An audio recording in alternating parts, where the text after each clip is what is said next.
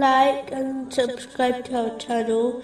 Leave your questions and feedback in the comments section. Enjoy the video.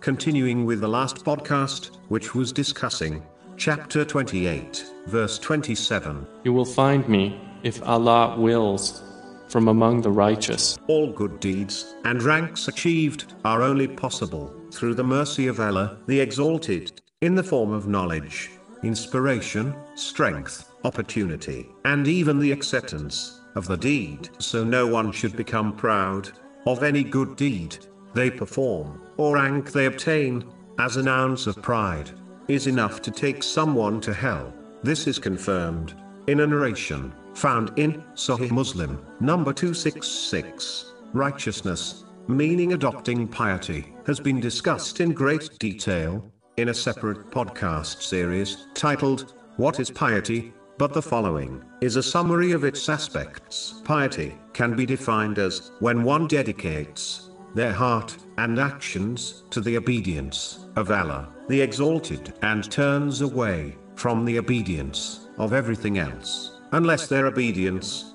invites towards the obedience of Allah, the Exalted, such as the obedience of the Holy Prophet Muhammad, peace and blessings be upon him. Therefore, piety refers to the work of the heart and body. The external limbs follow the commands of the inner, spiritual heart. In other words, the heart is the king, which commands, and the limbs are the soldiers, which obey. This has been indicated in a narration found in Sahih Muslim, number 4094, which advises that if the heart is sound, then the whole body is sound, but if it is corrupted, then the whole body will be corrupted.